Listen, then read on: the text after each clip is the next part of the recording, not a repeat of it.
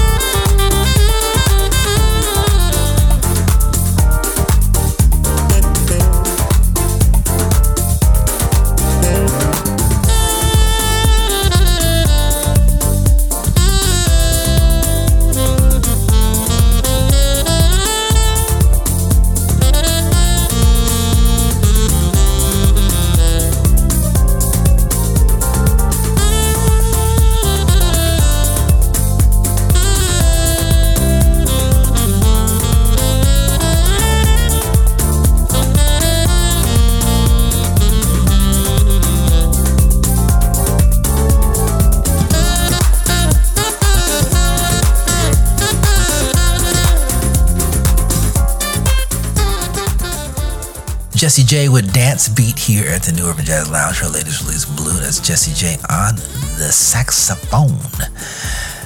Mr. Najee with Knocks Me Off My Feet. Najee playing flute there from an album called Songs for the Key of Life, the tribute to Stevie Wonder, doing a great, wonderful tribute to that entire album. And that features Mr. George Duke on keys and also the wonderful producer on that project.